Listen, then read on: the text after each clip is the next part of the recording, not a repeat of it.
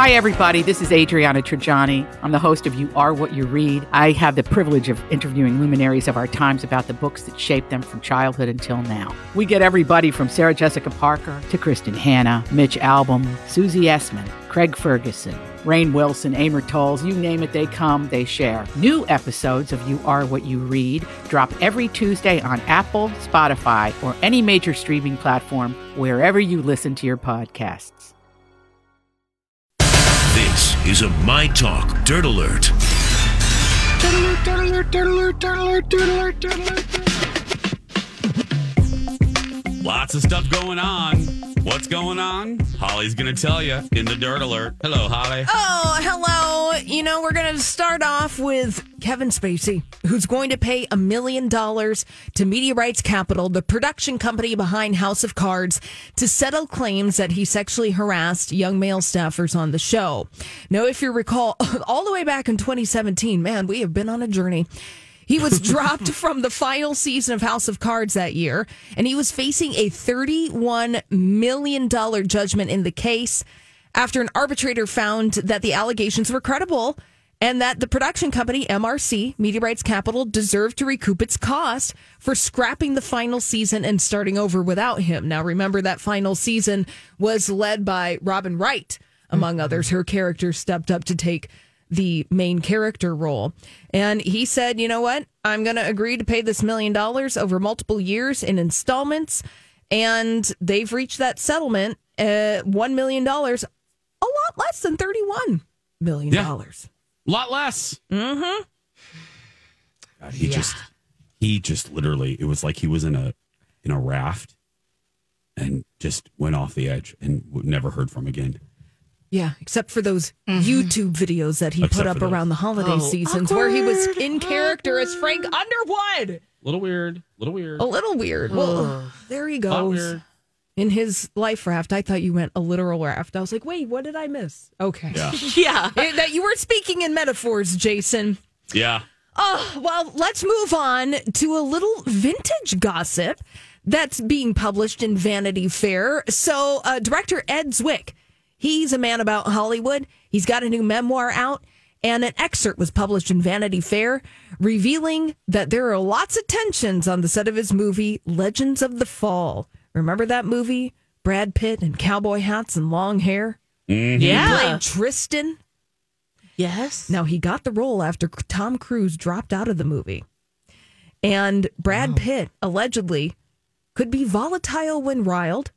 He got edgy when he had to display deep emotions on the set of the film.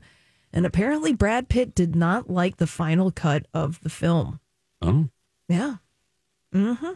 Now, Ed Zwick says his idea, Brad Pitt, about Tristan differed from mine. Brad had grown up with men who held their emotions in check, and I believe that the point of the novel was that the man's life was the sum of his griefs, yet the more I pushed Brad to reveal himself, the more he resisted. So I kept pushing, and Brad pushed back. Oh.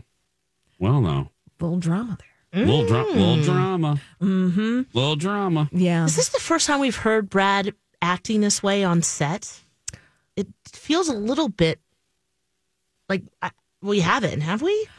I don't, Alexis, good point. I don't think there has been a lot offered about the way that Brad Pitt works on a soundstage. Yeah. We get so much about his personal life. Yeah. We get so much about his family life and the way he acts off screen. But you're right. I'm just trying to see if this is a pattern or if this is just maybe, creative differences. Yeah. That happen. Yeah. It happens. Yeah. So they didn't get along, but guess what? That movie helped catapult Brad Pitt into superstardom. Mm-hmm. Because if you're a butthole all the time on your set, it's kind of like, yeah, here we go again. Mm-hmm. Yeah. Exactly. So you can read the full excerpt in Vanity Fair. The book comes out soon. Beyonce has exciting news. What's that? What's she doing? Has announced her new hair care brand. I believe it is pronounced Sacred. Okay. It's spelt a little different than the word sacred, but that's what I'm going with. It's C-E with an apostrophe, C-R-E-D. And she posted an Instagram video last night And I say sacred because the copy on the video says, here is sacred. And the journey begins February 20th. Visit sacred.com. And she made a video for this. So she is getting into the beauty space. Nice.